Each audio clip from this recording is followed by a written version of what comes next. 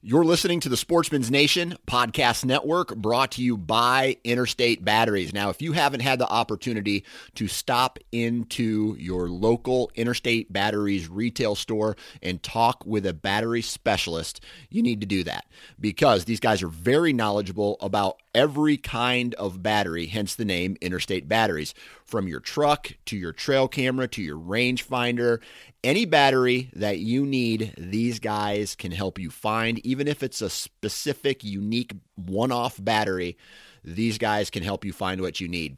If you want to find out more information on Interstate Batteries, about their brand, about their history, about the company in general, and all the batteries they offer, visit interstatebatteries.com.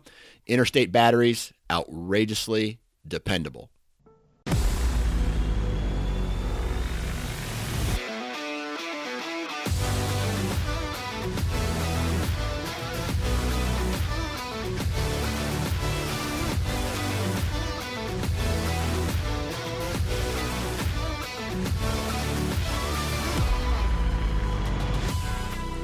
Welcome to the Missouri Woods and Water Podcast. I'm your host, Nate Thomas. With me today, my co-host, Micah. What's up, man? What's up, dude? Andy couldn't make it this go-around, unfortunately. Nope. This was kind of a two-parter anyways. We did one the other day and then one tonight to finish up. Tonight, yeah. So today's episode is we're excited Returning guests.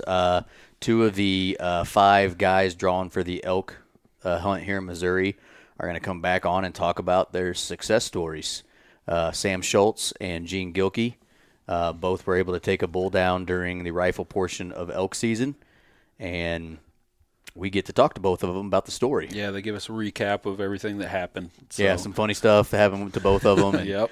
Some crappy stuff happened to Sam right off the bat in archery. Some dry spells, actually seeing some elk. I mean, we hear it all. So It's really good. They both did awesome jobs, and I mean, obviously they both had success. We all know that. Yeah. So. Yeah, we're not going to be able to hide it from anybody anyway.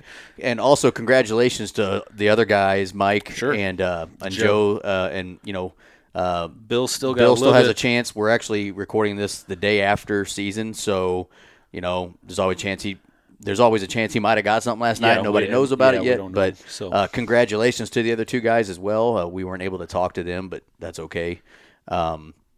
So first up, we're going to have Sam. Mm-hmm. We're interviewing Sam over the phone.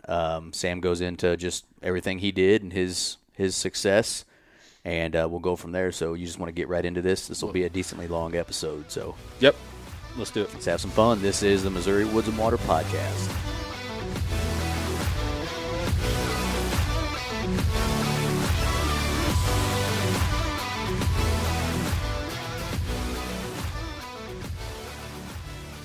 All right, on the line with us today is one of the lucky 5, Sam Schultz. Sam, what's up, man? How's it going? Oh, going good. So for anybody that listened to our earlier episodes back when we first started our podcast, actually. Yeah, which one? Was it like 4 or something like that? I don't remember. No, they were after that. But were they? Yeah. Okay. There's another episode. What we're trying to get at is there's another episode where Sam came on with a few of the other guys that got drawn for the elk tags in Missouri and talked about getting drawn. So Sam is a returning guest, so we appreciate that. And now we got a really cool story to tell because, Sam, what'd you do? What'd you do, you son of a bitch? And what time? Yeah. As everybody knows, the 4 of the 5 guys, they all have had success. I mean, so that's awesome. That's right. Missouri, so we're recording this on, what's today's date here? The December 18th. 18th. Missouri has had one crazy week when it comes to elk hunting. Yeah. Yeah, it all kind of seemed to happen this week so far. Yeah, 4 of the 5 guys, like Micah said, have all harvested a beautiful bull. All of them. Every single one of them, which is obviously the only thing they can shoot. Sure. But they've all harvested one in the last week. Sam got it done what day, buddy? Tuesday night. I think it was at the 15th. Nice. That sounds right. Yeah. I'll take your word for it. I'm not looking at a calendar. I don't. I don't pay that much attention to the dates. Yep. I just remember it was a Tuesday night. Right. Awesome. So we're going to tell some stories today. Before we get into it, so we haven't talked to you since you found out. I've texted you back and forth, kind of keeping in touch So I kind of know some of this stuff, but why don't we start with, once you found out, we talked to you and how excited you were and all that stuff, what did you do from the time you found out till the time archery season hit as far as getting ready? For the people that haven't or don't know, Sam doesn't live anywhere near where he was hunting. You live up by St. Louis, right? I live about 60 miles north of St. Louis. Yeah, so even further. Yeah, quite a ways. It's not like Sam gets to just take a afternoon trip down to the conservation, Shannon, Carter, and Reynolds counties and do some scouting. So what did you do from the time you found out till the time the season hit to kind of get yourself ready? So really all I did was I found out where Peck Ranch was and started from there and just kind of started working my way around it, learning the area. Yeah. Figuring out where roads go, where they come out, and where they dead end, and you turn around and drive back a couple miles. Things like that. Really. Was this you driving down there, or is this all online looking, like maps and stuff? No, I actually did very little online. I just kind of pulled it up a few times on Google Earth or whatnot. Yeah, like on X Hunt or Yeah. Hunt Stand or whatever. Yep. And I just kind of got a quick look at it, and then I don't know, I don't scout that way. I'm boots on the ground guy. Yeah, boots on the ground. I gotcha. Hey, we can agree with. I mean, we're both that way too. So you actually did go down then several times, huh?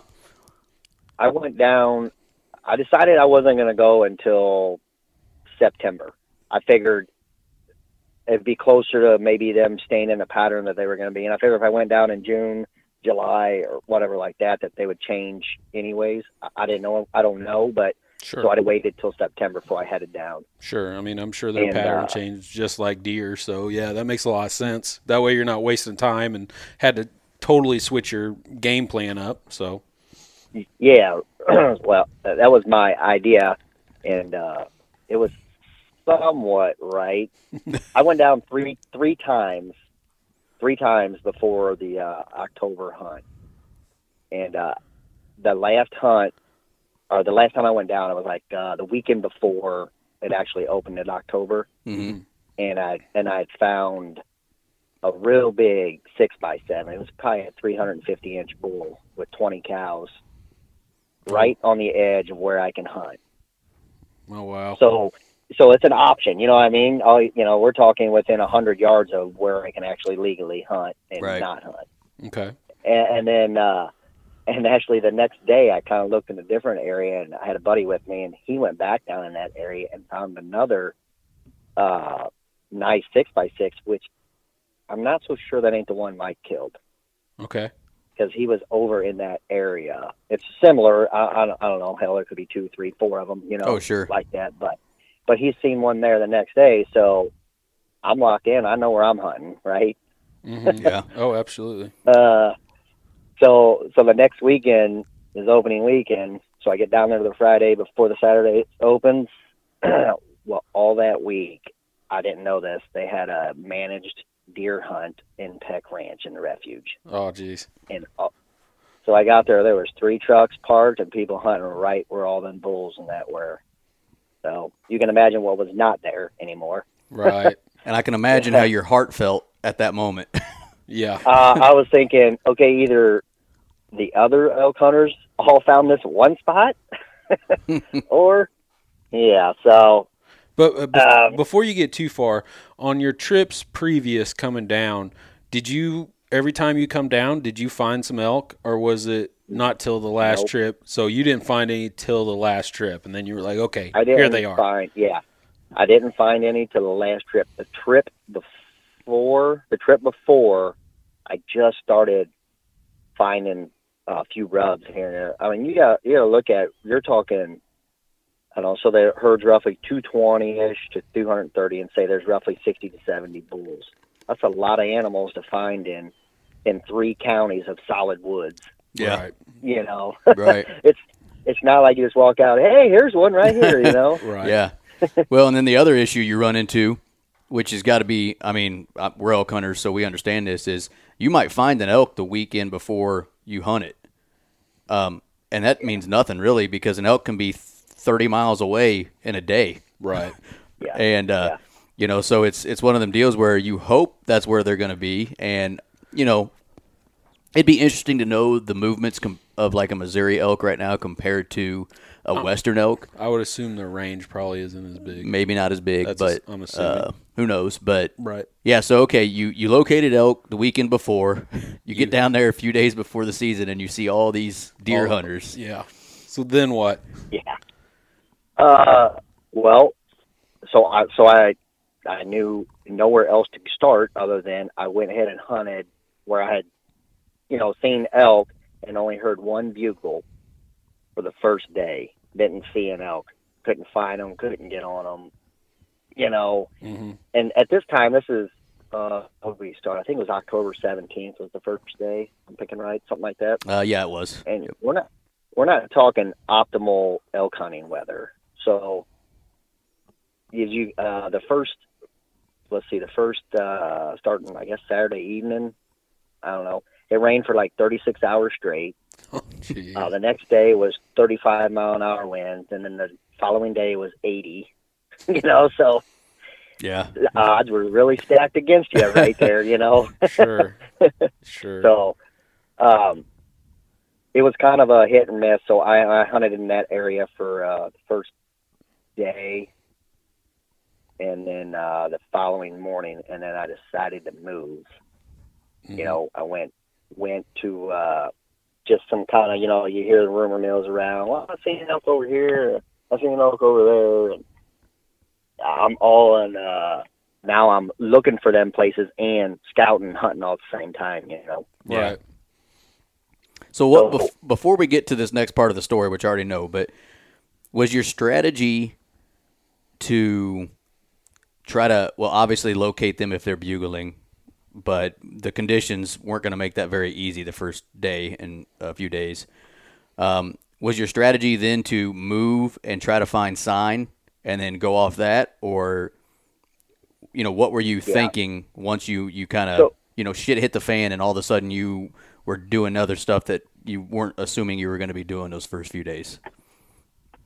So after the first few days, it kind of, in my head, I didn't really talk to anybody about it, but in my head, they just come out of the end of the rut. They were rutting hard, you know, the week before. They just come out of it. So I figured they're probably not, I mean, they're going to probably bugle again, but there's going to be like a lull for a week or so that they're laying low, you know, in my head, and that they're probably going to start looking for food a little bit before they start this, the younger ones start running around and that with them too, and then that's push them out.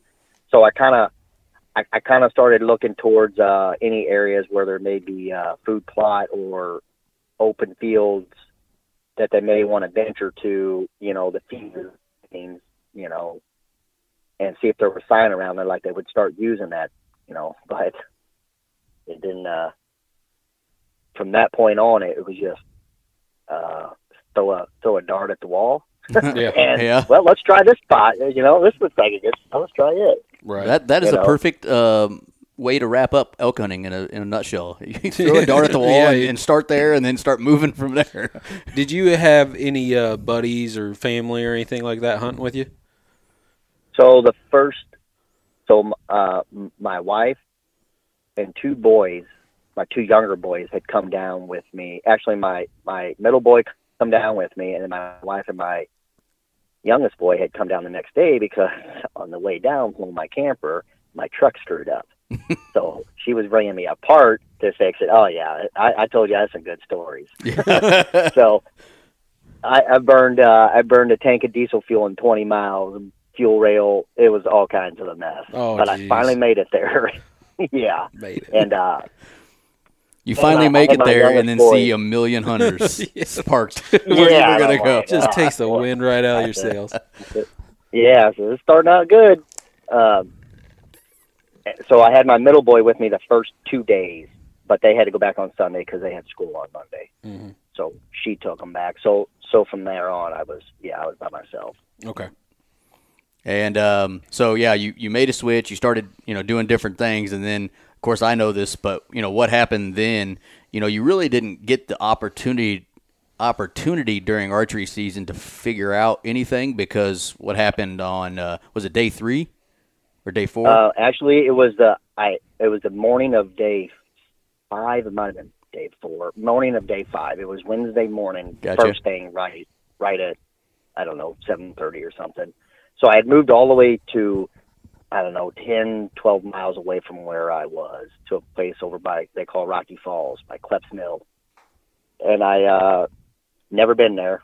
I found it at dark, and I slid in there, and I was working my way down to the river. There was a field down at the bottom that I wanted to at least see if they were using it.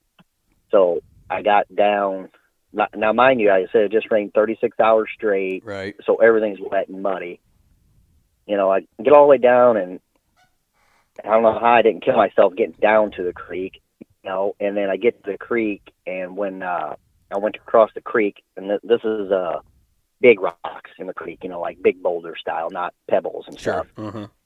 I went to step across, put my foot out there and twisted, and everything's good. And as soon as I left my other foot, down I went, and my left hand swung backwards because I grabbed my bow with my right hand, to swing it up and lift my head up, make sure I didn't hit that and my head, and it smacked off the rock. And then, so I landed down in the water, so I rolled over to get up, and then when I did that, I guess my hand went down between 2 rocks and took my middle finger and basically went ahead and folded it back to touch my wrist. Oh, I can feel Yeah, that. so I pull my hand out. So I grab my stuff, I climb up out of the creek, and I don't know, it's probably 50 degrees, and I was just laying in water, spring-fed water, so cold. Oh, and yeah. for about 20 seconds, I got hot, and like I was going to throw up. So I just kept walking. I'm like, I can't stop. And then after about 20 seconds, it went away, and man, my hand hurt so bad.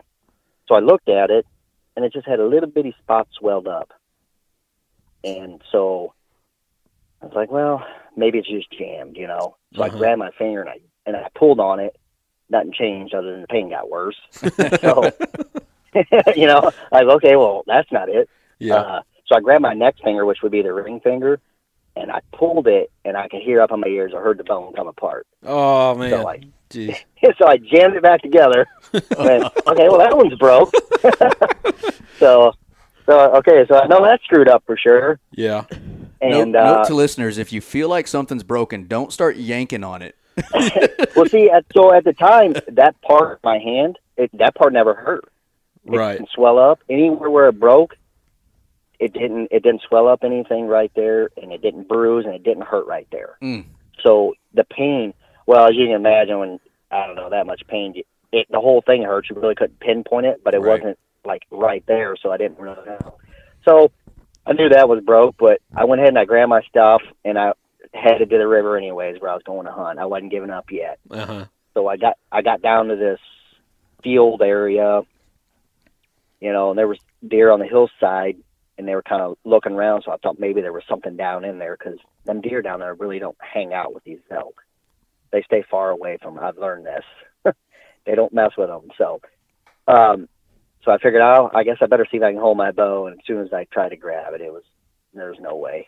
Yeah, so you weren't getting a I shot couldn't off even hold even if you could. I could. I even, because I wanted to see it. I didn't go any further. I didn't want to go, well, that sucks. There's out there, So Right. I turned around and hiked back to my truck about, I don't know, that's probably a mile away, and drove to where I got service out to Winona. And then I really wasn't going to go to the hospital or nothing, but I called my wife and said, kind of look around. I might have broke my hand, and she kind of made me go. No, I get it. And they said, so I went there. So you need to go see an orthopedic surgeon tomorrow. I said, oh, great. So now I'm by myself. I have a 38-foot toy hauler. The four-wheeler's in the back of the truck that I got to unload and put in the camper, and everything else, coolers and all that. With one hand. So with one hand. So I got everything loaded up, and I headed home Wednesday afternoon. And then Thursday morning, they didn't have to pin it or nothing. He said, I don't know what you did, but you put it right exactly where it needs to be. So they just casted it. Jeez, And, that sucks. so I asked him, I said, so I don't know how long I'm going to be in this. I said, I don't care how you do this, but leave my trigger finger out.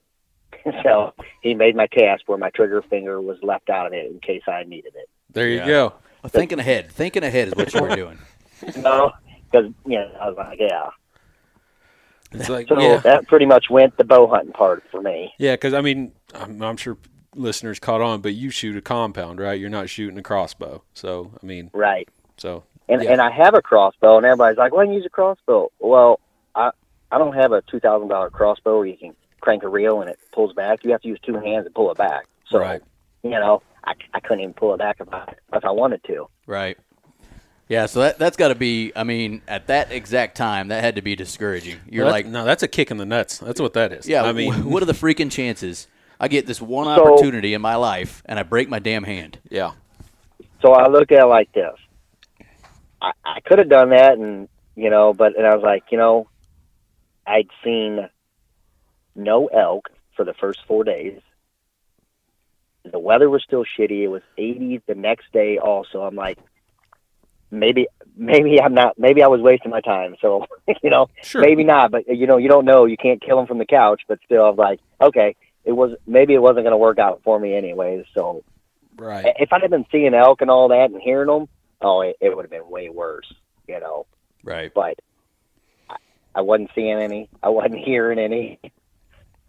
So I didn't feel as bad. And yes, it still sucked because I would have stayed the whole time anyways, sure. Even if I wouldn't have seen one thing, but. Right. Right. So it could have been a blessing. Who knows? Yeah, who knows? Things happen for a reason. But. Right. So you break your hand, you head home, and now did you I guess so that's October. Well, he would have broken his hand somewhere around like the 20th or somewhere around that date. Yeah. Right. So you have roughly a month? Well, so a little over a month, right? Rifle started on December 12th. Okay. So he had essentially 2 months. I mean, not quite 2 months to sit there and think and Yeah, did you go down there any more in between after archery until rifle? Did you go down to check out anything else? I did. So before I left the hunting spot, and I had actually was coming out one night, and I met a couple people down there, Ron and Sandy Morton, who live down there. And they own 500 acres, not too far from by Paint Rock, and they were actually looking for elk that night because that's who they were helping Mike at the time, which I didn't meet Mike yet until the next day. Oh, okay.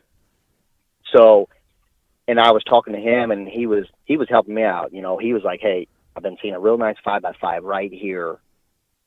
And he was, and gave me his number. Said, "You call me if you kill something, I'll come help you." We want to see you guys. We want to see this be successful because they've been helping the MDC since it started, getting in the elk program and the food plots and all that, helping them. Right. Very cool. So, so then when I was leaving, I called Ron and I said, "Hey, I broke my hand. I'm done hunting." And what he said was, "Get healed up and call me and come down and we'll do some scouting." So I actually I only went back one more time before the rifle season. I went the week before. Okay. I figured at that point I was either going to find them or it was going to be in the same boat as I'm going to have to keep searching, Yeah, similar to archery season. It was no sense in going the week after you had surgery. Things are going to change so much between then and December 12th. Right, because at that late of the season, they're on food. They're going to their food. Rut's over. It ended at the middle of October. That's 6 weeks later. They're going in their winter pattern for sure. Yeah. Okay. So before we get into the rifle portion, you tell us kind of what you experienced till the day you made it happen. One thing I wanted to ask you, and because you're the second person that's kind of said this to us, and obviously you said Mike was also talking and the locals were helping. How were the locals to you guys? It seems like to me, from what I've heard, everybody was really awesome to you guys and helpful and almost offering to help you out, more than I've, really seen. It's not like a deer hunter shows up and, all the locals are out trying to help them get something. Right. Is that the experience you had down there? Is a lot of people with open arms trying to see you guys be successful? So I'd only met a few and that they were they may not have zero information, but they were pretty adamant, like, hey, good job, I know this guy over here, he might know where some are and stuff like that, and like I met a guy walking down the road, stopped and talked to him, and he said, I don't really see him up here, but down by this place, I've seen him down there before, and we've had some pictures, and I know people and things like that. So it wasn't one of them things, why don't you guys get out of here? You guys are all city hunters like everybody thinks, Right. Well, of course, everybody's a center hunter since they didn't get drawn. Hey, we can also do something right now. We can put this to bed because I think in the last 4 days, since you and Mike, really started the avalanche after Joe got one the week before or the weekend before, I bet I've read 5 to 20 comments about, well, all these guys that drew are rich and stuff. Remind everybody again, Sam, what you do for a living. I'm a carpenter. He's a carpenter. He's just a regular guy, just like everybody else. I have to work. That's right. I have to work every day. So yeah. I don't drive a new vehicle. I've never owned one in my life. So yeah. Believe me, I'd love to be rich. We all would. Yeah. I mean, we're all just jealous of those people. I my hunting stuff, and it's just. Yeah, it's one of them things I thought it would be fun to put to bed because I read that and I thought, let's see, I talked to Sam, we've talked to Gene, we've talked to Bill. Not a single one of them guys are loaded with money and was able to buy their tag. You won the lottery just like any lottery you'd ever win. Yeah, it was a fair and I can tell you that the other two guys are not rich either. I talked to both of them. One works in a factory and the other's like an electrician. Mike actually, a guy we know, works with Mike. And so, small world. I know he's an electrician too. So, I mean, it's just regular guys that are hunters. That's all there is to it. Yeah, they got lucky. Exactly right. So got the golden ticket. So let's get into rifle season. Yeah, rifle. So if you want, you just take us through the season because I don't know how every day went for you yet. So just take us through the season and we'll get to the day you made it happen. So like I said, I met Ron and Sandy Morton down there. And so I met with him. I went down there, and he said, just come down, meet me at my house Saturday morning. It's the week before, and we'll go out scouting. So I went to his house. We left his house at 8 o'clock that morning in his side-by-side, and we got back at dark. All day he took me out, going places. That's and awesome. Looking for sign, walking through the hills with me. And when I left there, he said, I'm going to call my buddy. So where he lives, right behind him, he's got a little cabin, a little 2-bedroom cabin. It's got heat, water, electric, everything. And he said, let me call my buddy. If he ain't coming down, you can just stay here. There's no reason for you to drag your camper down and pay all that money and that. Oh, wow. So that's awesome. Yeah, so I left and I came home, and he called me the next day and said, hey, Danny's not coming down. They're going to Arizona. You can stay at the house. Perfect. How cool is that? That's freaking awesome. Yeah. He said, it don't cost you a thing. And I said, well, how do you thank somebody for that? I said, my wife and one of my boys, at least one of them's going to come down. He's like, they're all welcome. Oh, that's cool.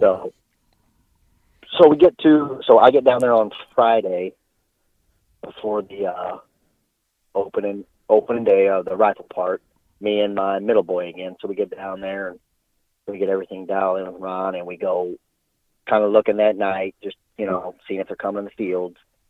Really not, we didn't really see a ton. We've seen a few spikes and that, a couple cows. So the next morning we went up on this ridge kind of high above where these elk were using down the bottoms.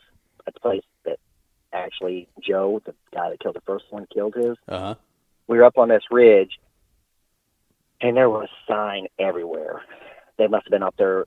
That's where they were bedding and eating acorns. So about 9:30, they started bugling this late in the season. So they were coming behind us, coming back after what we already went through. Uh-huh. So we turned around and come back to them. We found them. There were about 20 of them bedded up on the side of the hill. And we set up and we called a few times, and a spike came up out of the bottoms and walked about 25 feet from my son, was staring at him. This is the coolest part to me, because he's excited. and then a real good 5x5. He's probably a 210 inch 5x5. Come walking up at 40 yards and was staring at us that I could have killed real easy. This is Saturday morning at 9:30. And they hung all around us looking for that cow call. And that kind of finally went on. And, you know, after they decided it was opening morning, you know what I mean? I was going to go ahead and wait. I killed one roughly a little bigger than that was years ago. So I was waiting. So, you know, eventually they went on. It was about noon and we got out of there. So we come back that night and we hunted down in the bottoms, what they call log yard. And there's some big food plots down there. So me and my son had set up down there that night in a ground blind, and we were watching, and at the far end of the food plot, a bull comes out. And now at the time, I don't know Joe's here. Joe come in after us. Joe's the guy that killed the first one. Gotcha. Yeah.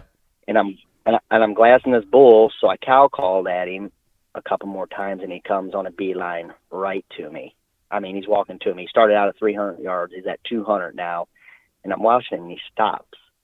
He turns broadside like he's going to go to the river. I'm like, man, I don't know what's going on. And then, boom, I'm glassing him when Joe shoots this thing. Oh, wow. I watch him shoot it, hit the side, and I'm like, what the hell is going on here? And I was sitting there, and I waited. We waited about 5 minutes. He'd put another one in it because it moved its head, which I don't blame him. He's not getting away. You know what I mean? Don't leave him any chance. Yep. Yeah, that's right. So I waited about 5 or 6 minutes, and nobody crossed this field. I'm like, I hope somebody didn't, because there's an old gravel road that runs through there that kind of drive down and goes to the river. Uh-huh. I'm like, God, I hope somebody didn't shoot this bull off the road, poached it. Right. So I walked out, and it was Joe standing there in the corner of the field. He had come in after us. He didn't know we were there because we got dropped off, so we didn't have nothing parked anywhere close. Yeah, sure. He walked over to me. He goes, I am so sorry. I feel like such an ass. I'm like, you didn't know we were here. And obviously I didn't know you were there. You come in after us. And I said, it's not a big deal to me. I said, I don't mean to say anything about this, but I wasn't going to shoot this bull. Sure. And congratulations. Yeah, I was like, let's go up and check it out. Because he was like, so we walked up to it. I said, congratulations. You're the first one to kill one in Missouri. I said, make sure. I said, you got help and everything coming and all that? He's like, yeah, I got these guys coming, some locals and all that. I said, okay, well, then there's like 25 minutes left of daylight. So I said, okay, well, we're gonna hustle out of here if you got. So I walked about a half a mile to the food plot that was not far away, and I walked in there, and I had another 5x5 come out at 240 yards. So that's the third one I could have killed that morning. You know.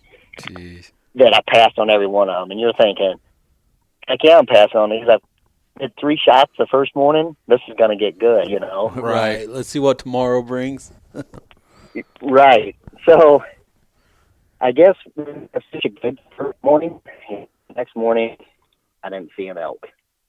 And then I you don't got know where nervous. they went. And then you got nervous. You're like, dang it, I screwed up. So I just there was a little commotion there last night. There's people down there getting that elk out for 2-3 hours at dark. And, sure.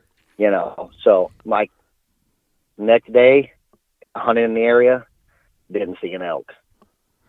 So, okay. So this is Monday.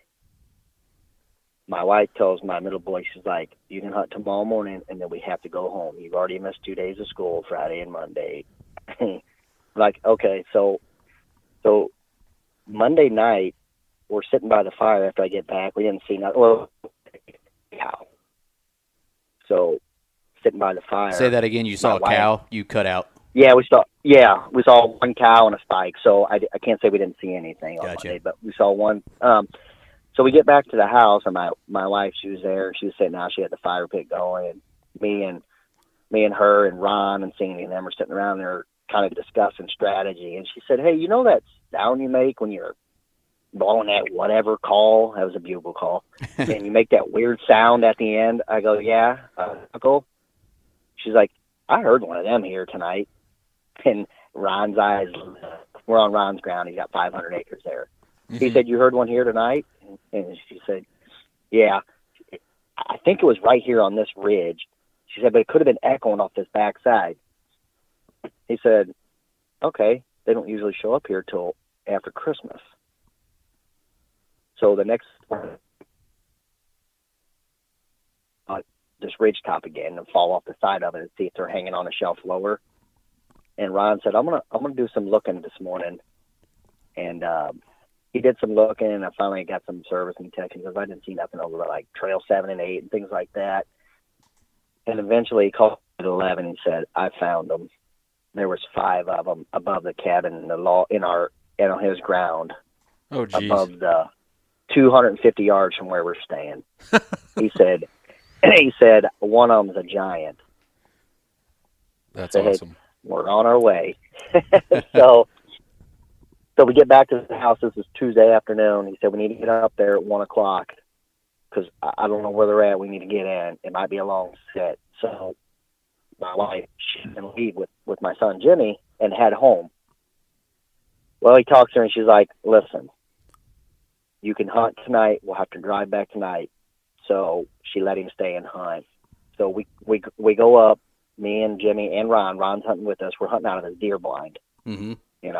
So we're sitting there and it's 5:00. I said, Ron, we got 17 minutes left. I don't think they're coming tonight. 5 minutes later, here they come. That's cool. So you can see these bulls coming through the woods, coming to this food plot. And actually the one that I had killed come out first at 60 yards, and he's kind of staring at us because I'm sure because my boy, he was like, oh my God, look at this, and then there was a bigger one behind it. The only issue is the bigger one behind it had a half of his main beam broke off to one side. Oh, dang. Oof. Yeah, he was a giant. I mean, the one I killed, I don't know, I'm just guessing probably around 290 to 300 inches. Uh-huh. And he was well bigger than that. Wow. And then there was 2 more coming to the right. Well, they were never going to make it in time. So they're both, Ron is in one window and Jimmy's in the other window staring at these bulls. And Jimmy's like, you going to shoot it? I go, well, I don't know if you guys have noticed, but I can't even see them because you guys are standing in the windows. I can't even get a gun out right now. And so Ron looks over at Jimmy, my boy, and goes, you think that one's big enough to shoot? And Jimmy looked at him and goes, oh, we're shooting this one, So finally I get around and I get out and I get on this bull and he's staring at us because I guess we think we're quiet, you know what I mean? Right. But I'm sure they can hear something. They're kind of looking like, what is going on in there, Yeah. So eventually, I put a good shot on him and he didn't go 25 yards and went down. Then that was it, and even that other bull that was back there, the 2 ran off, but that other bigger one that had a broken main beam, he didn't leave for 3-4 minutes. He was trying to figure out what the elk was doing because he kind of went and laid down and he lifted his head up. So I put another one in him and he jumped up and ran 10 feet just in the brush and then went down. And then that bull kind of finally figured out, like, I guess I better get out of here, Yeah. I think this is bad what's happening. Yeah, right. This is not that great of a deal. And then you see what happened after that, pictures and all that, which I was pretty fortunate and lucky because we already had the tractor primed up and ready. We was able to get the tractor and lift it right up and carry it right down to the cabin. Oh, so, you lucky bastard. Now, see, I think there should be a rule that you should have to pack it out. I don't think you should. I think you should have to pack it out at least. So what you're saying is Ron should have gotten the tractor, drove the elk further into the timber, and dropped it off, and then you got to get the full experience. I mean, I had to gut it. Well, that's awesome, man. That's just cool, and that's so great. Your kid got to be there and watch that with you. I mean, that's a great story. Absolutely. So I don't know if you probably could see in the picture that one of mine has a broken eye guard off, and his non-typical point is broke off. Yeah. Yeah. Still, yeah. I mean, so they've been fighting. Yeah. I mean, they've been getting after it. He's got he had a gouge towards one of his hindquarters, and he had a gouge like up by one of his eyes too. So yeah, that's cool. They've been. Have you eaten any of the meat yet? I have not. I haven't. I actually took it to a place down there. Okay. I'm splitting this elk with Ron and Sandy. I mean, I stayed at their house and shot it on their ground. Oh, Sure. man. I mean, yeah, I'm yeah. I don't blame you. You know, one the bit. first thing I thought when you talked about how much Ron and Sandy were helping you out was, I wonder if he gave them some meat, because that would be the perfect gift to give somebody, you know, that isn't going to accept anything from you. You know, they can't keep you from giving them some meat, and that's terrific that you did that for him. Sure. Yeah, I mean, honestly, you guys should actually call Ron and talk to him. He knows a lot about what they've done for him, and because he's part of it.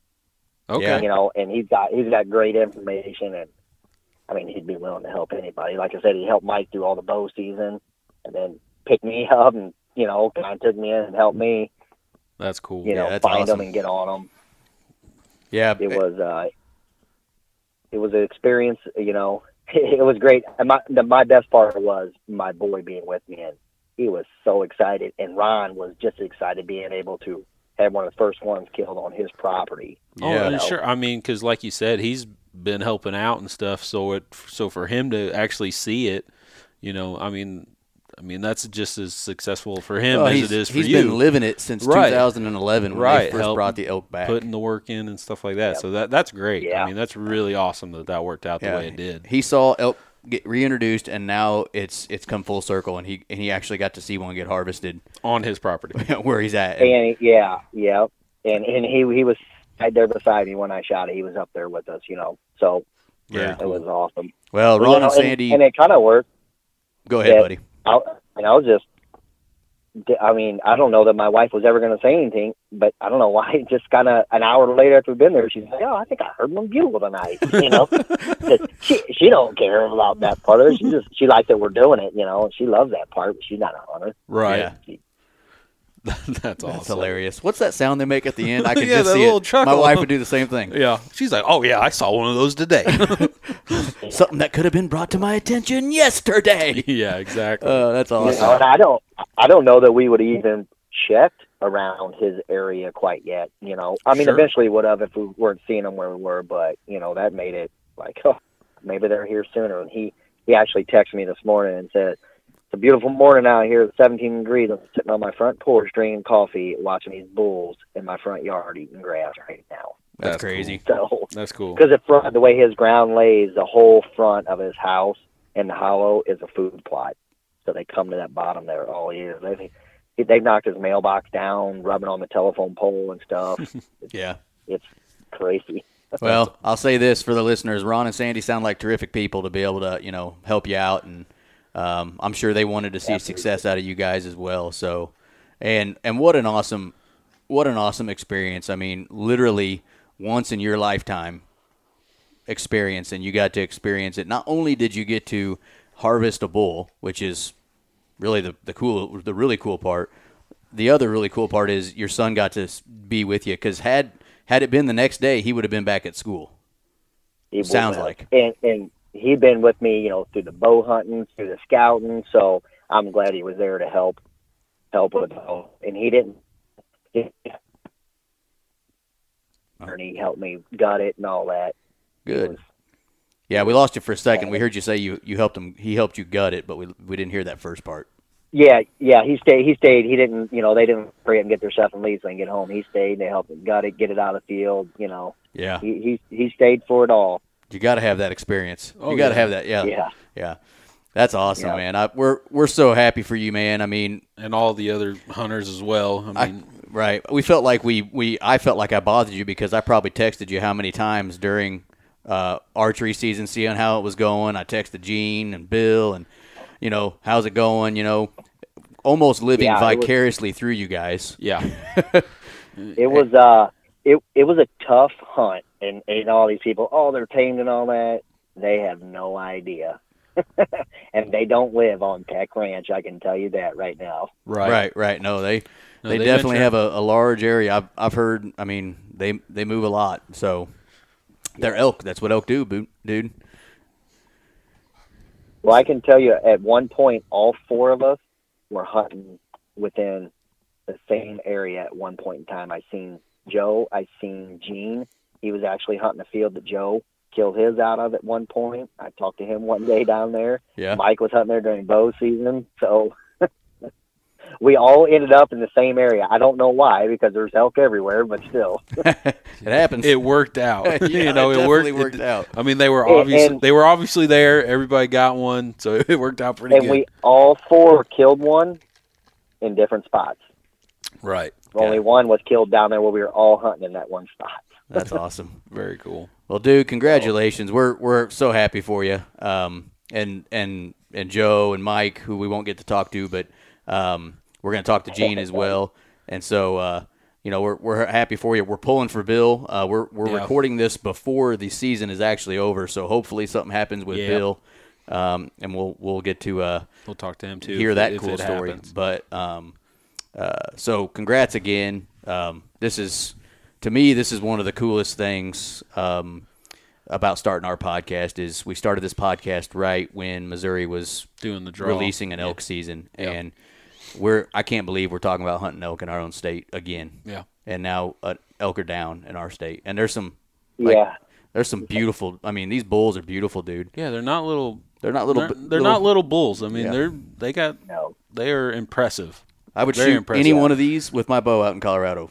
Oh, absolutely. I would happily put a tag on any of them. Yeah, so. these are bulls that anybody would be happy to harvest. So that's all. I mean, kudos to MDC for bringing it to us. Yeah, definitely. So awesome. Absolutely. Yeah. Well, before we hop off, you got anything else to say that we didn't touch on? I don't think so. No, not really. Awesome. I enjoyed every second of it, and I appreciate. I'm glad I got to give you a story. Heck yeah, it's people love hearing it, man. So, well, congrats again, and if you don't have anything else, we'll hop off. All right, there's that one. Thank you, Sam, for coming back on and just giving us a breakdown of everything that happened. Congratulations. Yeah, congrats. It's a great story. Hopefully your hand heals up nice and everything's good on that end and stuff. So we really appreciate you coming on. I can only imagine the story when he's trying to load all his stuff back in his trailer with a broken hand. Do you know how hard that would be? I'm not sure how he did it. I mean, because assuming that his truck wasn't hooked up to his camper, you'd have to hook your camper up. Get your four-wheeler in. Get your four-wheeler. Yeah. Do all that one-handed. All your gear strapped down. Yeah, that doesn't sound fun at all. Yeah. So, hey, worked out for him, right? Hey, yeah, he got it done. So it sounds like he found the elk and he got a bunch of help from some locals down there, and so I'm sure he's really appreciative of them, and we're appreciative. Yeah, shout out to Ron and his wife for helping out as well to Sam. That was really cool of them. Yeah, gave him a place to stay and everything. Makes it easier on Sam and his family too. Sure, yeah, sure, absolutely. So, but now we're going to get into it with Gene, and he actually came into the studio and studio. Well, what else would you call it? My basement. It's a studio/basement, whatever. Either way, we got some tables. We have a card table with some card table chairs around it. It's still the studio. Yeah, so Gene came down and sat down with us since he lives decently close. And he brought us a bunch of pictures too. Just some different angles and everything. And dude, it's a heck of a bull. I mean, all four of them are great. And so that was really cool that he actually got to come in and meet face to face. And I can't wait till he gets that mount back, and we're going to go up there and check it out sometime. Give us an excuse to go shopping at Rogers. Yeah, go check out Rogers. Yeah. Go check out the bull. Yeah. And but let's get into it. And here's Gene. All right.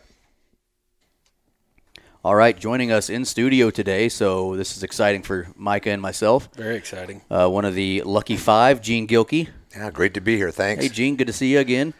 So Gene is obviously one of the 5 guys that got drawn for the Missouri elk hunt this year. Gene's from Liberty, Missouri, and so since we live decently close to Liberty, right, we found out Gene harvested an awesome bull, and Gene was gracious enough to come down and sit down with us and have a conversation about it. We're excited about it. I'm excited to be here. Thank you. Yeah, thanks for making the trip. Yeah.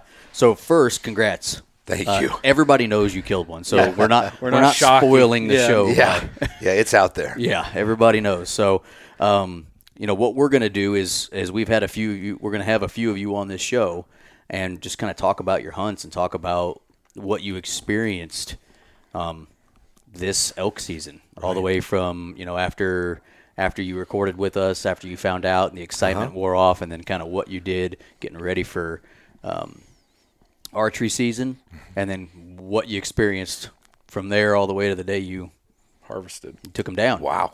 Yeah. So first things first, for anybody that hasn't heard this show before, Gene was on our show months ago now about him being drawn. So for anybody that didn't listen to that show, why don't you introduce yourself real quick, tell everybody who you are, where you're from, and then we'll get into the fun stuff. Cool.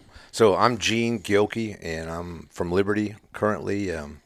Originally, I've lived in Northwest Missouri all my life, hunted since I was a kid, and back in, I guess, close to July, I got notified by the MDC that I'd been drawn for this elk hunt. So it's been a roller coaster ride ever since. I'm getting ready to go to Disney now that I got my elk. Yeah. And for anybody that didn't hear that first show, like I said, they really ought to go back and listen to Gene's excitement level. Anybody that didn't hear that, it's a pretty cool story, especially for Gene. All the guys we talked to, is an awesome story to hear how excited they were, but especially for Gene.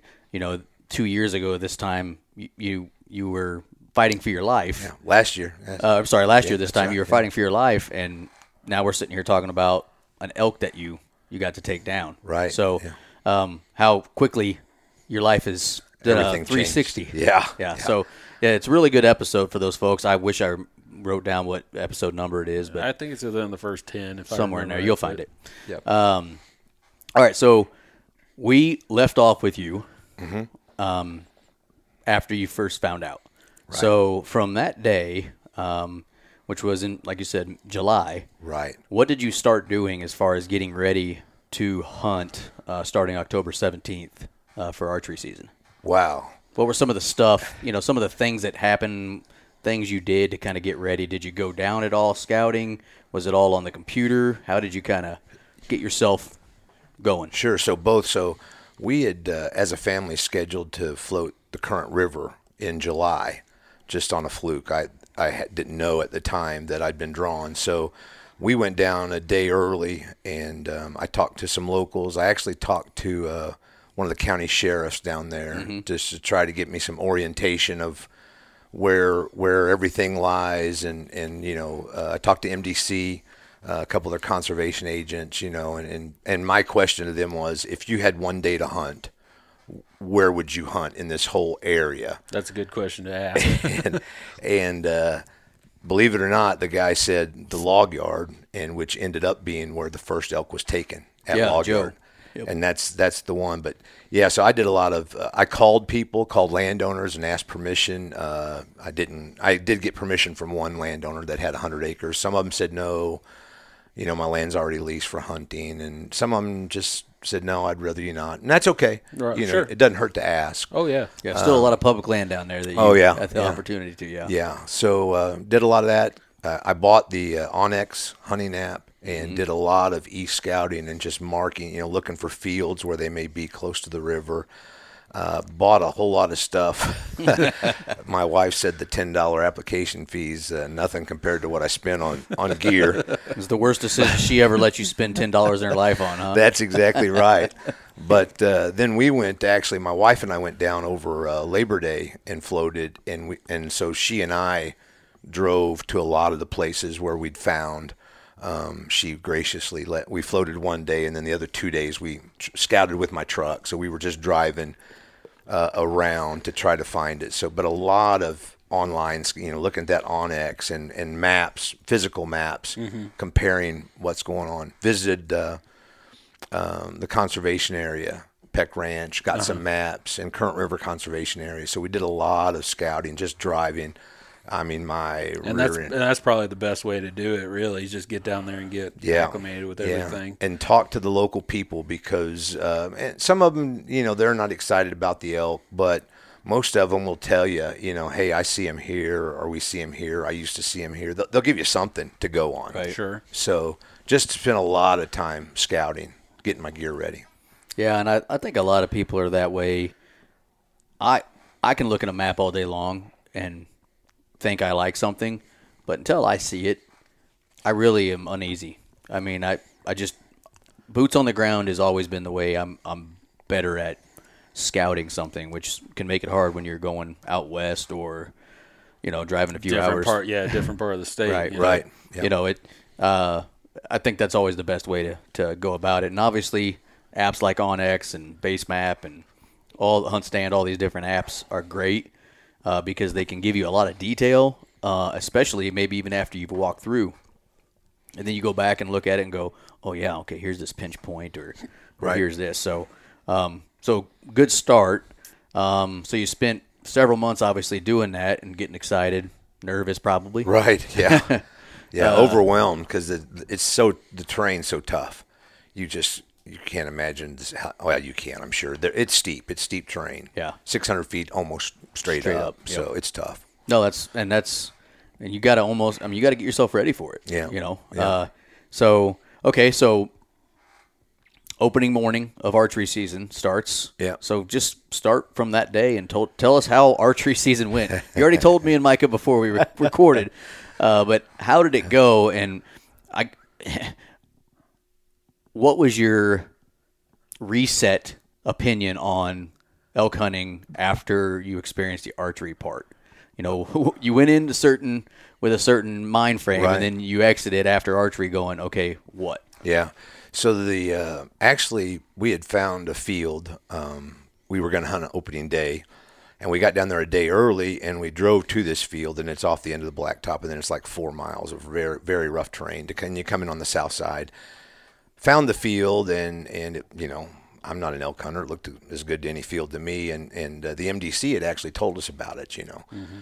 So we got to looking at the weather, and the wind was going to be coming out of the south, and we're like, well, we can't come in that way because that's going to blow our scent right to them. So we decide. We look on the maps and everything, and there's an old spur that went off to the north end of the field, and we're like, okay, let's check that out. Well, my buddy's driving my new truck, and this field or this trail probably was better off for four-wheelers. You're saying you should have waited to buy the truck. Yeah. I saw that truck outside. It's a nice truck. So he's driving along, and I hear the thorns start rubbing on the side. And I'm like, oh, that's gonna leave a mark. And he slaps me on the shoulder, and he said, Gene, it's once in a lifetime. We got to do this. Just trade this in when you get back home. Yeah. He said, those scratches will buff out. You can get a new truck. But anyway, we found an entrance point the next morning in the dark. So we go down, and we had to go down a hill and up a hill and down. And about up the third hill, we spot an elk. And it's legal shooting light, but it's too dark in the woods. Sure. And but we didn't have the bolt and the crossbow because we were walking, So we're down in the brush on our knees, and I'm cranking the crossbow, and just making. Is he still there? And so. But anyway, he never spooked. It's just majestic to see him because a whitetail would have been gone in a heartbeat. Yeah. And he really just looked at us like, I don't even know what you're doing on my mountain. This is my place. Yeah. Just such a regal experience to see him right there. He walked off, and in hindsight, we should have followed him. We thought he was going down to the field where we were going to hunt, and he went into the woods. We should have topped the hill and tried to find him, but we didn't. So was he a pretty big bull, or he was a 5-by? Okay. Yeah, we could see it. I couldn't see him once we got the bolt and the crossbow. I couldn't see him in the scope. There just wasn't enough light. I could see his outline. Right. Jeff, the guy that was with us, you needed about 10 more minutes. Yeah, exactly. Yeah. It was about 10 minutes short, but. So we spent the rest of the day, and we spent that weekend there's about 3 little fields around that area, and just setting and scouting, and didn't see a thing. After that one, because you walk in at 5 till 7 and you see this bull, and you think, man, this is a piece of cake. This elk hunting's easy. And we hunted, that was Saturday, Sunday, Monday, and then the next weekend. Yeah. Friday, Saturday, and Sunday, and we didn't see an elk. We didn't hear an elk. That second weekend, was it in the same general area that you were first, or was it different? Different. Well, we went a little different, probably 2 miles away to some fields. Yeah. We spent part of the afternoon, we'd be scouting different fields, and then we'd set up in the morning in a field we thought was good. The second weekend we tried, we were up in Current River Conservation Area, and so it was north and east of Peck, and there's 22,000 acres up there, so we spent a lot of time up there looking for a lot of land for them to disappear in. Yeah. Well, and it was you mentioned before the show that it was deer season, and there were just people everywhere in there, deer hunting and camping. So we were really just trying to find areas for December at that point. Yeah. Okay. Yeah, definitely going back to that first morning where you saw that bull. One of the highlights of my hunting career really is the very first time I ever went elk hunting. The very first day I saw a bull. Really? And I don't even remember I had a bow in my hand. I mean, it was just like, oh my God, there's an elk in front of me right now. Yeah. And before you know it, it was out of your life, and you're like, I probably should have done something with that weapon I had in my hand. So I can definitely understand that feeling. Yeah. The first time. Being used to whitetails, when we're cranking the crossbow, I'm thinking this is going to spook him to death, because a whitetail had been gone because it's click, click, click, click, click. And he looked both ways and just really looked around trying to see what we were. And he really wasn't too bothered about it. He just turned around and walked up over the hill. Really easy. It'll be interesting to see in years to come if that sort of behavior from them changes, because before this year they haven't been hunted here. That's correct. So for 10 years, he's not probably been here this entire 10 years, but his entire life, he hasn't been hunted. Right. Yeah. So and they see a lot of people. Yeah, so they don't probably associate much danger with a person. Right. So it'll be interesting to see, the next 5 years or so. Yeah, but you also got to think. It was 5 people. Sure, y'all had people with you, I think pretty much everybody had somebody hunting with them, which is great. But it's still not too intrusive, I guess. It's still not like an OTC unit where anybody can go buy an elk tag right now. Right. I get that. Yeah, it'll still be interesting. Maybe years coming, MDC releases more tags. Maybe. Right. And so, who knows? But, so if there's 20 guys going after them in 5 years, sure. I can see how might they react to now that human I see is a problem, right? Potentially might have an issue with that. Yeah, sure. I'm just spitballing here. Yeah. So in between, so obviously you didn't get anything during archery season. In between rifle and archery, did you decide we're going to change the game up? This is what we're going to do, or did you do any more scouting or anything? Where was your mind after archery? That last day of archery? Totally confused, bewildered and dazed. Because there's just so much land, and actually one of the guys that was hunting with me, he was on MDC's website and on Facebook, and a bunch of experienced elk hunters were kind of, these guys don't know what they're doing. They should have called this and they should have done this, and kind of Sunday morning quarterback. But this one guy, he's like, hey, you guys don't understand. It's completely different down here than out west. It's not the same game. And so the guy that was hunting with me reached out to him and said, hey, you look like you sound like you got a pretty good head on your shoulders. Could we meet up?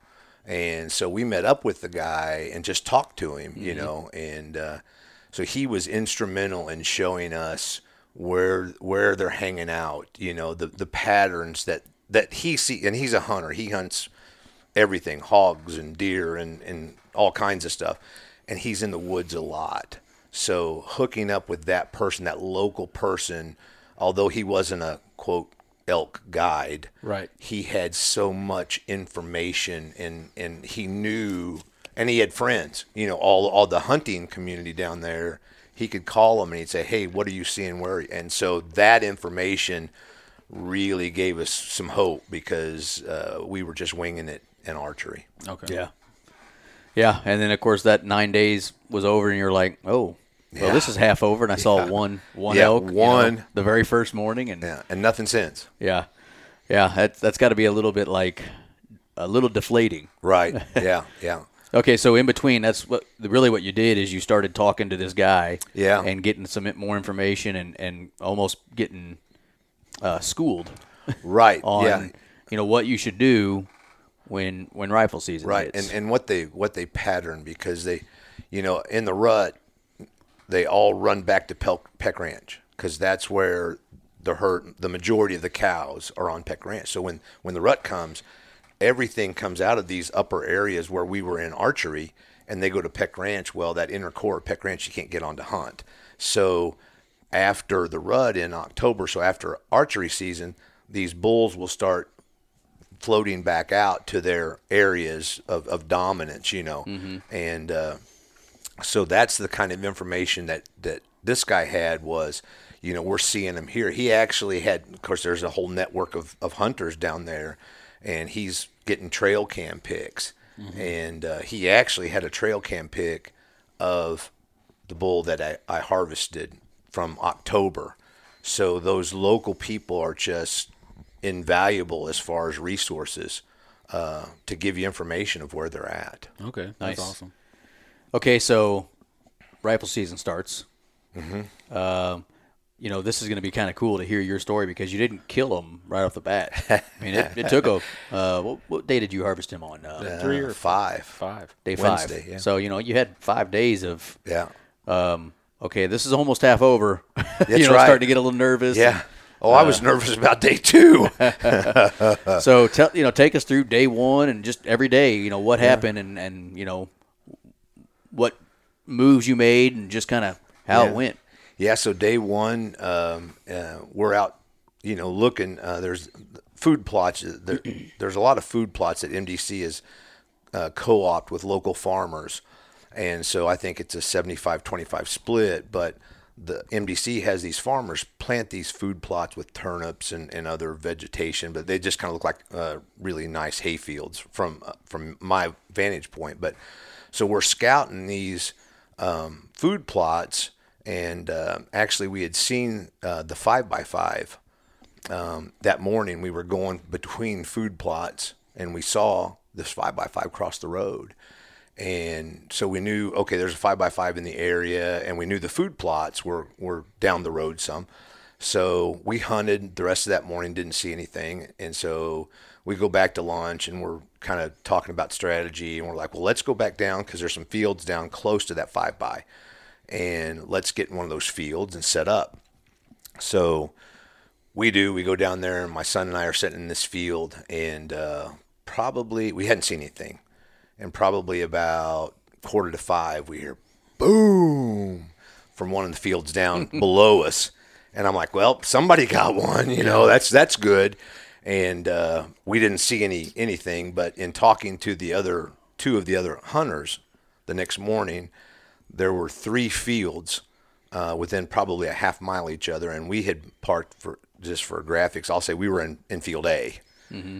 There was also, unbeknownst to anybody else, there was another hunter in field B, and there was another hunter in field C, and nobody knew anybody else was there. Right. So because the fields were big enough and far enough apart, you couldn't see each other. And so when the first gentleman took his, actually the guy in field C was calling, and the bull came into field B, and he took him there. So I was really just one field off. I'm thinking, man, I saw this bull this morning. I picked the wrong field. How does that happen? But still, you're excited at that point. You're like, somebody got something, so that's good. It can happen.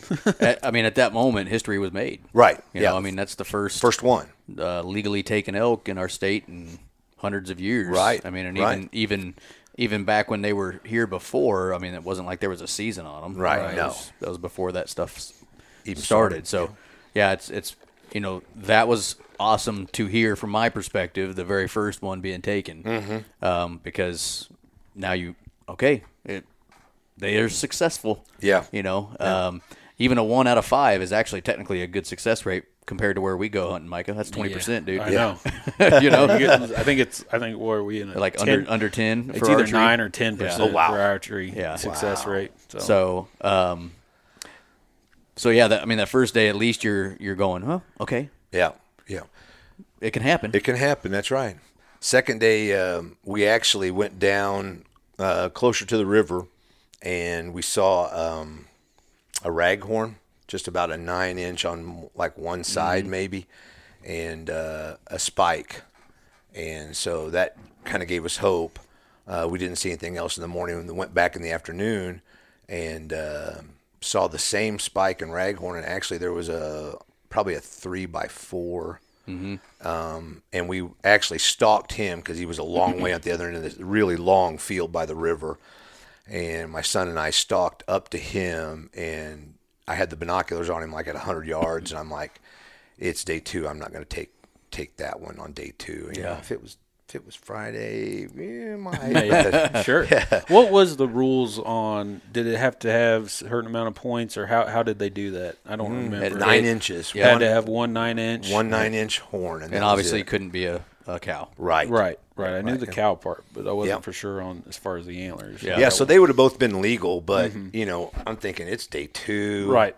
And you know, let's see what we'll roll the dice here. Yeah, let's see what the land's got. Yeah, I don't blame you at all. Again, if it's Saturday, that probably looks pretty good. But you know, Monday, now let's don't do that. Yeah, sure.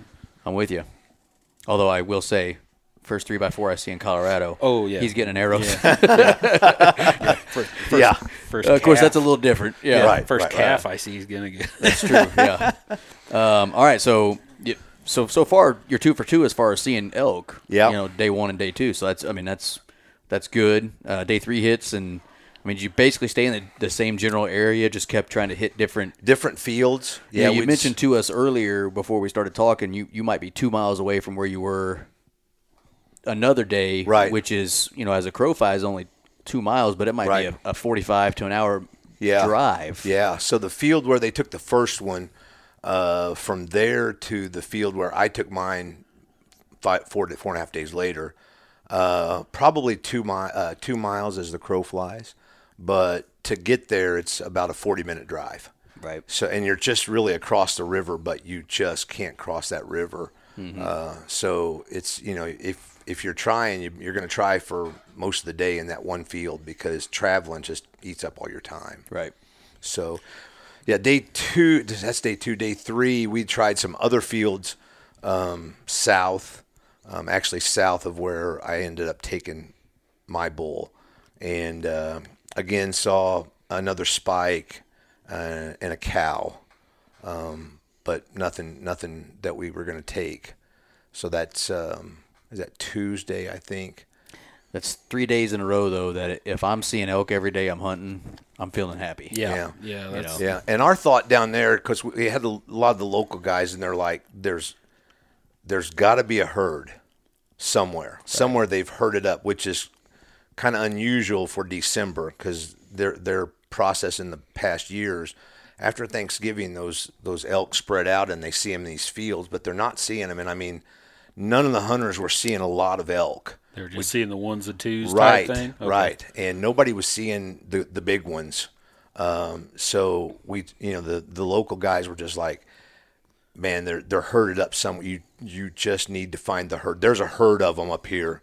Because they're just back together. They were gone off everybody's trail cams. I mean, they were on the trail cams in October, and now it's December, and they're gone, you know. So they're like, okay, we don't know really. They're not here in our fields, our farm fields. Mm-hmm. They're herded up somewhere. Okay. So that's, you know, really we're thinking, okay, we're seeing elk every day, but we're not seeing there's got to be a herd of them somewhere. Right.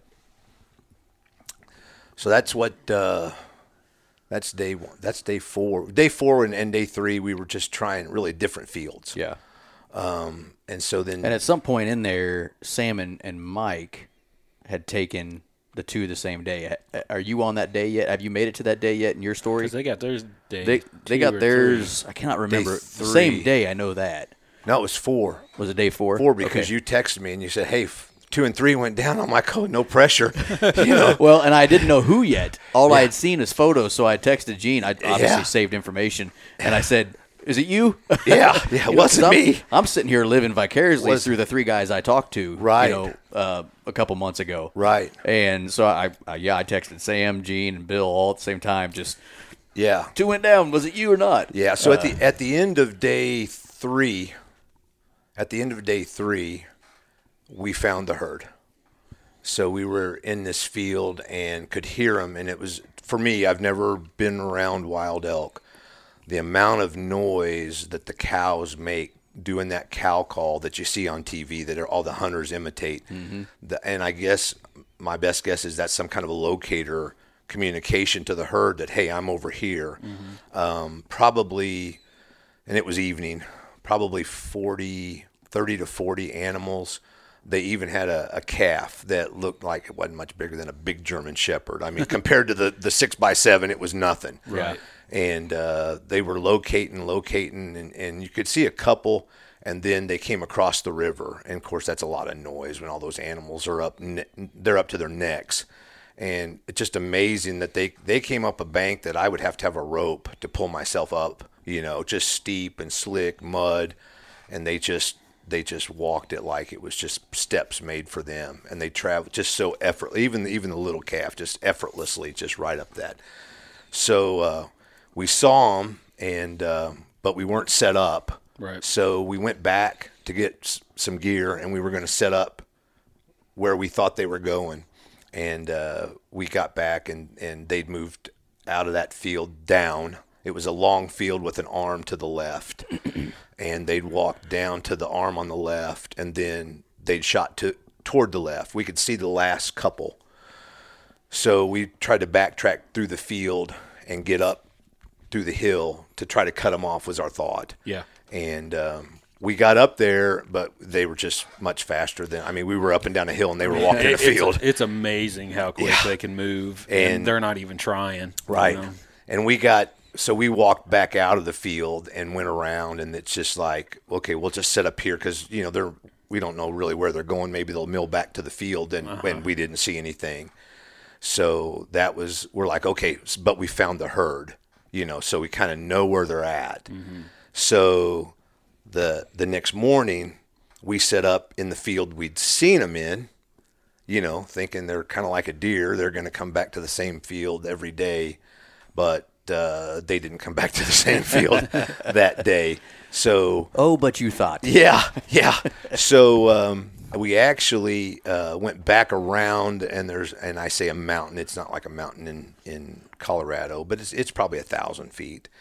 And so we're east, and we go track back to the south and over to the west, and through another cutoff to where some more fields were. And so we stop short of the fields. We get out of the truck, and we just start creeping up to this field to see if we can spot some.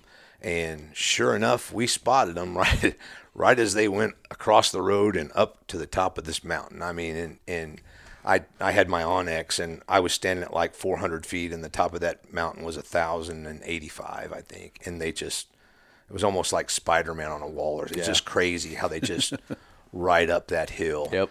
Hey, I'm going to tell you this.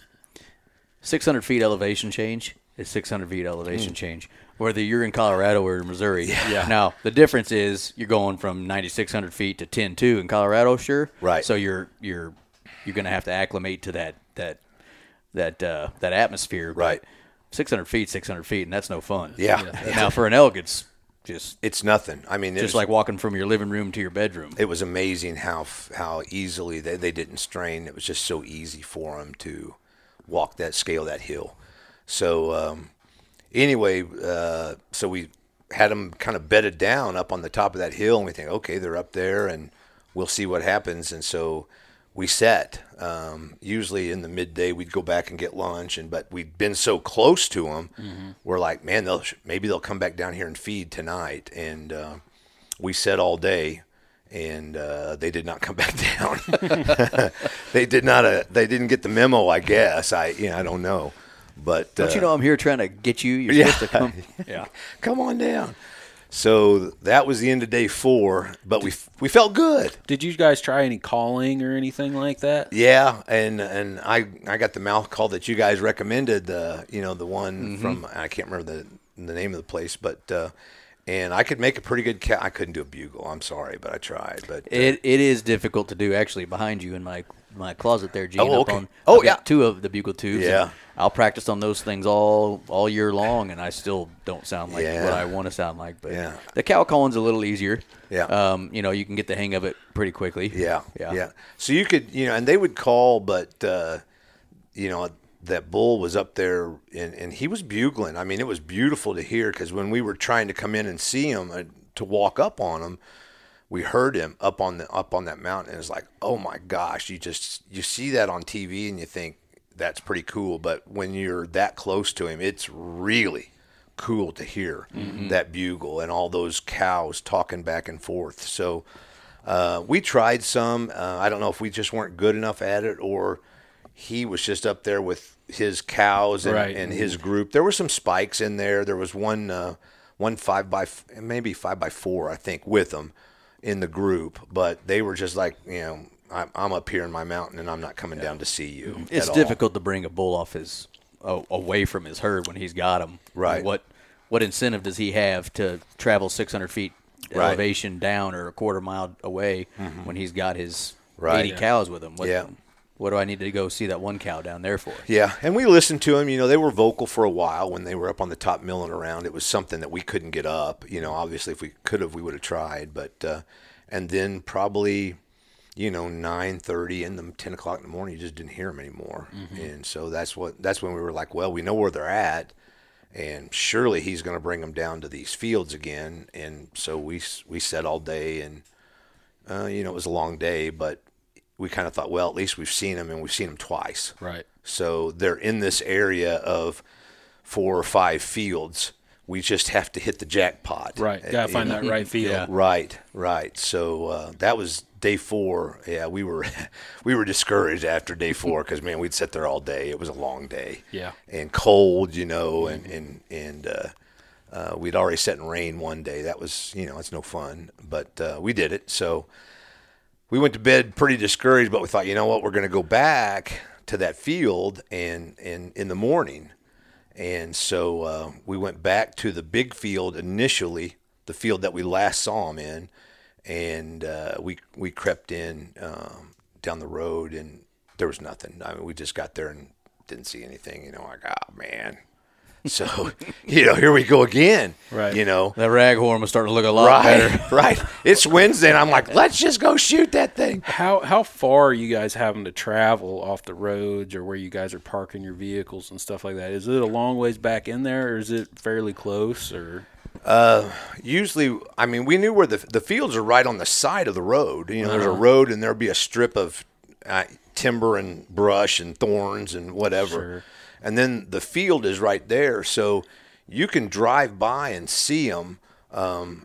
We did see a few that way, just driving by. Mostly we saw cows. Yeah.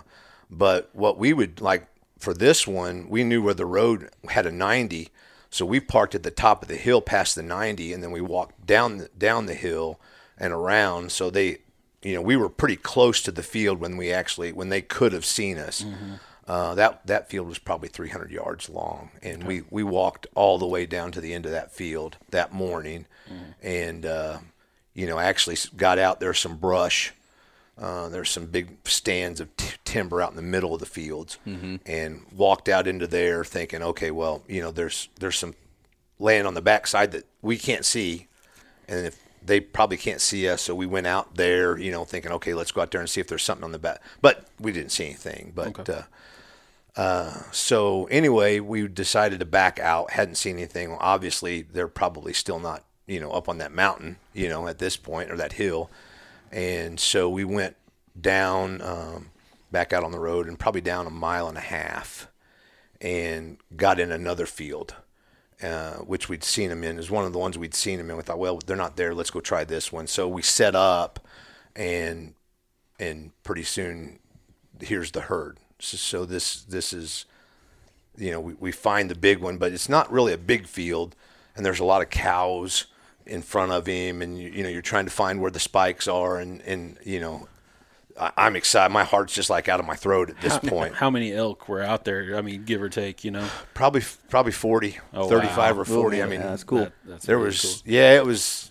The whole thing's been once in a lifetime. Yeah. For me, but yeah, so it's a big group of them, and you can see the spikes, and of course he stood out, but whether he planned it or not, he happened to be in the back, and all these cows and other things are between me and him, and so we kind of got set up to take a shot, and my first shot, I think I just totally missed him, just right over his back. I was just so nervous, and I'm not gonna lie. How long did it take him to give you a shot? He probably came up in there. It was probably 10 minutes. It wasn't long. It seemed like a long time to wait. It seemed like an eternity. To sit there and look at them, though. I mean, that's a long time. And you're trying to think, well, if I got a shot and there's cows in the way and you don't want to shoot cow. And, right. So it seemed like an hour, but I know it wasn't. It was probably 10, maybe 15 minutes. And decided to take one, and I did. I don't even think I came close. I was ashamed of it, but it was bad. You know, you wait all this time and you miss. We've all been there. How far away was he? Oh, he was probably 75 yards, kind of uphill against the brush. He was kind of hanging on that back brush side. There was a little drop over. I mean, but that's still pretty close. So you were like, y'all were right up in there with him. My throat was just like, and then. He took off running. Well, I hit him, and he didn't go down, but they went. So your first shot, you thought you missed, but you didn't? No, I took a second shot. Okay, gotcha. I took a second shot, and they were running, and then I got a third at him on the run, and I took a third shot as he was going like up over the hill, and so at that point you're like. I'm the worst hunter in the history of ever hunting. I should have my gun taken away, you know. And but so we went out and we looked for blood, and I think I actually hit him on the second one from where the blood was. My son, who's in much better shape than I am, he actually went up into the woods, and there was a hill, and he went up to the top of the hill and kind of looked over, and he could see him, and he says, he's up there, he's limping. You know, so you hit him. So we're like, well, okay, that's good. That's all. That's all the recon we've got. But we got blood on the ground, and he's limping. So didn't know where the shot hit him. But so as a group, we're like, okay, let's just back out. I've already seen how these suckers can move. If you push him, he'll probably run for days. Sure, never see him again. So, and that was hard. I bet that was tough for me because I want number one, I want to finish it. You know, and now you got all this doubting in your mind and what's going on. So we backed out, and from the proximity on the map on the onX, you can see he went up into this hill, and on the back side of that hill was the original field we looked in earlier in the morning. It was a ways over there, but so our thinking is, okay, well, he's not going to want to stick around this field where he just got shot. So our thought was maybe he'll migrate to that field or up onto that mountain where he was the day before, you know, and that's, if I was a human, that's what I'd do, but I'm not an elk. So, but that was just my, our thinking. So we went around and we're watching the field where we'd seen him the day before. We were kind of in between the two places. We weren't really in the field, but we could see it. But we were over in the woods where we could see the crest of the hill that he should be behind. And so as we're sitting there, you could kind of hear it a little bit in a distant. But we looked up, and there's the herd coming, and he's there. Probably 125 yards. I mean, it's just like a long hill. I don't know. It's steeper than a 45, but he's at the top. And so I'm just trying to get positioned. I'm trying to get something to rest I didn't have my shooting sticks. We left them in the truck. So I'm trying to get a sapling or something that I can rest my gun on so it's a better shot. And is he still limping at this point? Can you tell? I couldn't tell. He was moving, but there was still a lot of cows milling around him, in front of him and behind him. So there was I had to get the binoculars to really locate him because there was so much movement up there in the trees and the cows. So it was kind of tough to pick him out. But we got in position, and I got a shot, and it was frontal, straight on, and I hit him. And it was, I told my wife later, it was kind of like the Matrix. He just kind of absorbed it. He just kind of hunched up with his shoulders, and it didn't raise him off the ground. And then he just kind of went back down. And I'm like, that would have put a whitetail. It would have flipped him. Yeah. Because I mean, it was a 185 grains. I mean, and he just kind of absorbed. It really was. It was like the Matrix. It's like they shot something at the guy in the Matrix.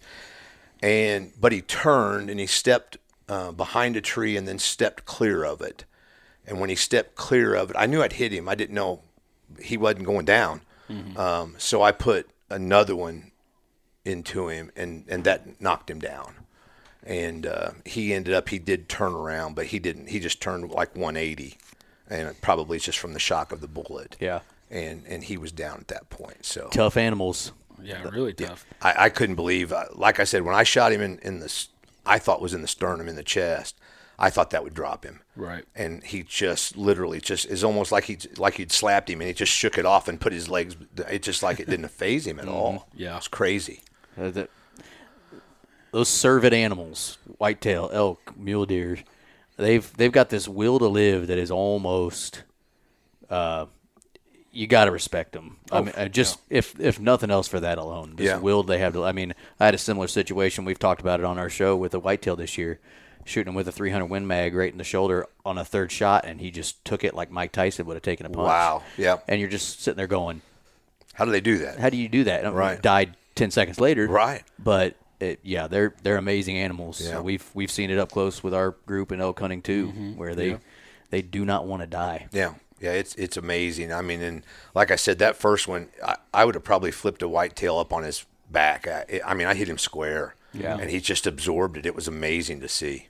Really was. So you obviously know he's down now because you watched him fall after that third shot. Yeah. Did y'all give him some time or anything like that before you went up there? Or? No, we went and got our other guys, and once we knew he was down, we put the binoculars on him, and he wasn't going anywhere. And so we went and got the other guys that were hunting with us, and I was screaming pretty loud because I was pretty dang excited. I really was. Oh, I bet. Yeah. So what was that feeling the first? I try to paint this picture when we talk about these stories. What was the first thing you thought when you put your hands on him? What emotions were going through your mind? Well, I tell you, before I got there, I'm at the bottom of the hill, and I'm the youngest guy by at least 13 or 14 years in the group that's with, and so my son's already up there. And I'm walking up, and it's just the enormity of it. It just hit me. Sure. I mean, I broke out in a sweat, and I'm trying to get up this hill, and I just had to stop. I got sick right there against a tree. Oh man! And it just, I don't know how to explain it. I mean, it's joy. And yet you've just taken this animal's life, and so you respect that animal, And then when I got up to him, in fact, one of my guys took a video of it, but I didn't even know I counted the points, just like you do a whitetail. But I was just like, you see those guys on TV and they say thank you, and I'm like, I can see why they say thank you. Oh yeah. Because this is an amazing animal, and you have to respect it. I mean, after chasing it for really two days, and finally taking it, it's just it humbled me that I had taken it, and taken his life, and so you're kind of humbled by the whole thing. I mean, you're still overjoyed, and you're, right. But in some of in fact, the picture that was on MDC, the guy that was taking the picture said, "Hey, you got to smile." And I can't. Yeah, I was just thinking about the whole thing, and it wasn't like joy, It wasn't like, haha, I took this elk and I can't. No, Right. it's not like that. A little bigger than that. Yeah, the whole thing was just so much bigger than that. Yeah. And then the whole thing about Missouri's first elk hunt, and then the whole thing last year. And it was humbling to kneel down by that animal. Mm-hmm. Yeah. No, I could definitely see it. I mean, not to go too deep in like psychology and life, but I mean, when you're at a point in your life last year where you don't even think you're going to be standing on this earth anymore. Yeah, and we probably need to recap. What was it, a year ago that were you diagnosed, or is that when you got over? You had cancer, right? Yeah, I had cancer, and I got diagnosed in late July. My treatment was over in October. Right. But there was a couple times. My wife is a nurse, and there was a couple times she was reading my kidneys were shutting down because of the chemo and the radiation, and there was a couple times she was getting ready to call my kids and say, if you want to see him, you better get here because I don't think he's going to make it through the night. Yeah. So looking back on that and then to get the chance to do this just was. Hey, you just think about, you go from, I don't even know if I'm going to be standing on this earth in a year from now. Yeah. To, I'm standing here as one of the first 5 people that get to hunt elk in the state I live in. Right. And I'm standing next to it. Yeah. It actually happened. And there's a lot of people, even if all those things hadn't happened to you and you were living a normal, healthy life before that, there's a lot of people, I'm one of them, people have different opinions on how you should act, and it's different for every individual that harvests an animal. But me, myself, and I'm only speaking for myself, is I do feel a sense of remorse when I take an animal's life. Right. I mean, it's not like I'm crying about it, but there's a certain sense of, hey, I'm not, jumping up and down for joy. Right. That I just, took this animal's life. Am I happy? Yeah. But it does take a minute. I definitely am one of those guys that is weird, and I talk to the animal when I walk up to it and say thanks and things like that. So you're obviously one of those folks. I mean, that's just how it is. And that's I think, a good thing. Yeah, it's just, you're just sitting there looking at it, and I hate to say pulling the trigger is the easy part. Sure. The pursuit and to find the animal, especially in those conditions down there, some of the people commented on the MDC page about, well, how could you do that? And you're smiling but they probably don't know my whole story. No, they don't. And they don't understand hunting. Right. They don't understand that MDC is trying to do something. They're trying to take away some bulls, some dominant bulls, so they can introduce different genes into the breeding pattern. So there's a lot that goes into it. Am I smiling in that picture? Yeah, I'm smiling ear to ear because I'm thrilled to death. But again, I'd stopped halfway up the hill and it just hit me. I just leaned over a tree and vomited because I just flushed. I mean, just the whole thing just came over me. So and you're about to eat for a long time too. Have you tried any of the meat yet? Did you take it? I know you took it to a processor. Have you gotten anything back? Or oh no, we went. It was real cold down there. It was like 16 at night. So we did take some backstrap, a small piece of it, and we cooked it. And boy, it was tender. It's good stuff. Yeah, right? It was good stuff. It and really you need was. to, if you're not, you need to get some of it ground up. Those elk burgers we made. Elk oh burgers man, are they're awesome. good. I mean, you're gonna enjoy him for a while. Yeah. I know you said you're going to get some jerky made. Yeah, that's some also summer pretty sausage. good. So, well, Mike and myself, Andy couldn't be here tonight, but congratulations. I appreciate it. When I found out you got it, I was, I'm happy for all 5 of you getting the opportunity to hunt, but especially yourself and Sam. Because I got to talk to you. Sure. We got to talk to you guys. We know you a little bit. We know you a little better than the other 2. And congrats to Mike and Joe as well. Yeah. But I was definitely pulling for you guys. Yeah. And so I was really happy for you. You're a little more local to us than the other guys are. I mean, I grew up in the same area. So we're excited for you.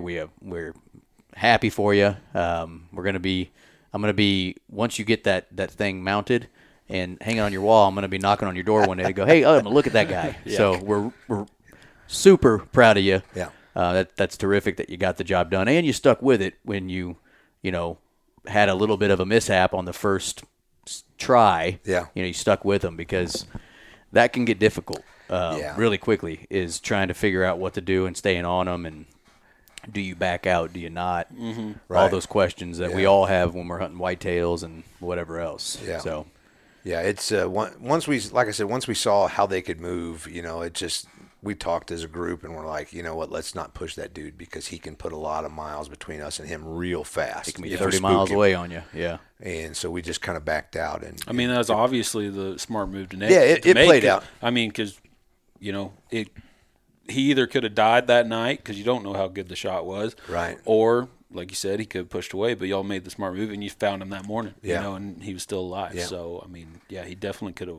Yeah, probably. It was probably 45 minutes from the time of the first shot to the time that he dropped. Yeah. Total. Did you see where that first shot ended up hitting? Because in just the way I heard the story, I doubt that first shot was probably going to be fatal. Nah, it was back it was in the hip. Yeah, he was moving across. So he might have lived for a while. I think he may have outlived that shot. Yeah, I don't think it was fatal unless it got something internal, a kidney or something. You know, if it really hurt him, I would have figured he would have went and bedded down somewhere. Yeah. And you know, to hear 45 minutes later he's still up with his herd. Yeah. You know, they're so, like we said, they're so damn tough. Yeah. That he's sitting there with a friggin' bullet in his back hip, and he's back at life. Yeah, I don't think it would have put him down if that was the only one I got on him. But it wasn't the perfect hunt. It wasn't like one shot, but a lot of them aren't like that either. Sure, I've had a lot of very hunting few trips of them. where you get one shot and drop them. So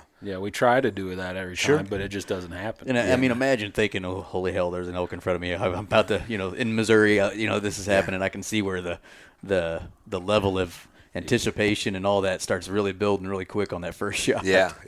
But especially when you got to wait 10 minutes or whatever it was to take that first shot. Oh yeah, I would have been antsy. Yeah. That's for sure. Yeah, it was amazing. Well, congratulations, Gene. Thank you. We're happy for you guys, and we're excited to bring these stories to all the listeners in our area that are going to be able to hear at least a few of the stories from the first 5, as I'm coining them. Yeah. I don't know. There you go. I don't know why I thought of that, but works pretty easy. Final 4, first 5. The final 4, first 5. So congratulations, buddy. Thank you. And you got anything else for him, Micah? Gene, you got anything? No, I'm good. Thank you. All right. We'll talk to y'all later. All right. That's the show today. Congrats again to both Sam and Gene. And the other guys, obviously. Yep, goes without saying. Thanks, Gene, for coming down. That was really cool. Yep. Good to meet him in person. It's kind of cool to put a face with a name sometimes. Yeah, it's always better. We can't do this, what we're doing, all the time in person, but it's really nice whenever the circumstances line up and we can do it in person. So much more fun. Yeah, it is. It just flows better and stuff like that. So we really appreciate him taking time out of his day to travel down here and see us and do the show. So thank you, Gene. Yeah, and just appreciate the stories that they were able to tell us. Yeah, both of them, they had really good stories, and it's going into this, I thought it was going to be like shooting fish in a barrel, to be honest. If I'm just being honest, I might have said that in previous, and it wasn't that way, especially during the archery season. Right. From the 2 guys that we did talk to, it sounded like they couldn't even find them hardly. So after archery season was over and nobody killed anything, I actually thought nobody's going to get anything here in Missouri. Yeah, because you don't know how much time, because we're obviously big archery guys. So I would have put a lot of my cards on that table. Yeah, I'd have been down there 9 straight days. I would have done that way, and that's not the case for everybody. So I understand that. And then obviously archery season is a lot harder anyways for anything. So I was nervous, but I still was nervous coming into the rifle season. I act like I had a tag or something, but yes, coming into rifle, it was getting a little nerve-wracking. I'd be like, man, nobody got nothing. You figured at least you were thinking one would have got something or something. And then like the freaking floodgates open. I know, within, 4 days? Yeah, I can't remember if Joe killed his on the opening day or the second day. I always mess up. I feel like it was the second day. But all right, let's just say it was second. Nobody take my word for it. But right. And then Sam and Mike, I believe, got 2 the same day. And then the next day or the day after that. Gene got 5th day, right? Sure. I'm pretty sure it was 5th. I just listened to it and I already forgot. And then Gene, it's like boom, boom, boom. And it's pretty cool. So excited for the guys. They're getting to harvest some elk. And think of all that freaking elk meat that we don't get to eat. I know. I don't know. Maybe when we go up there to see Gene, maybe he'll give us some jerky or something like that. Yeah.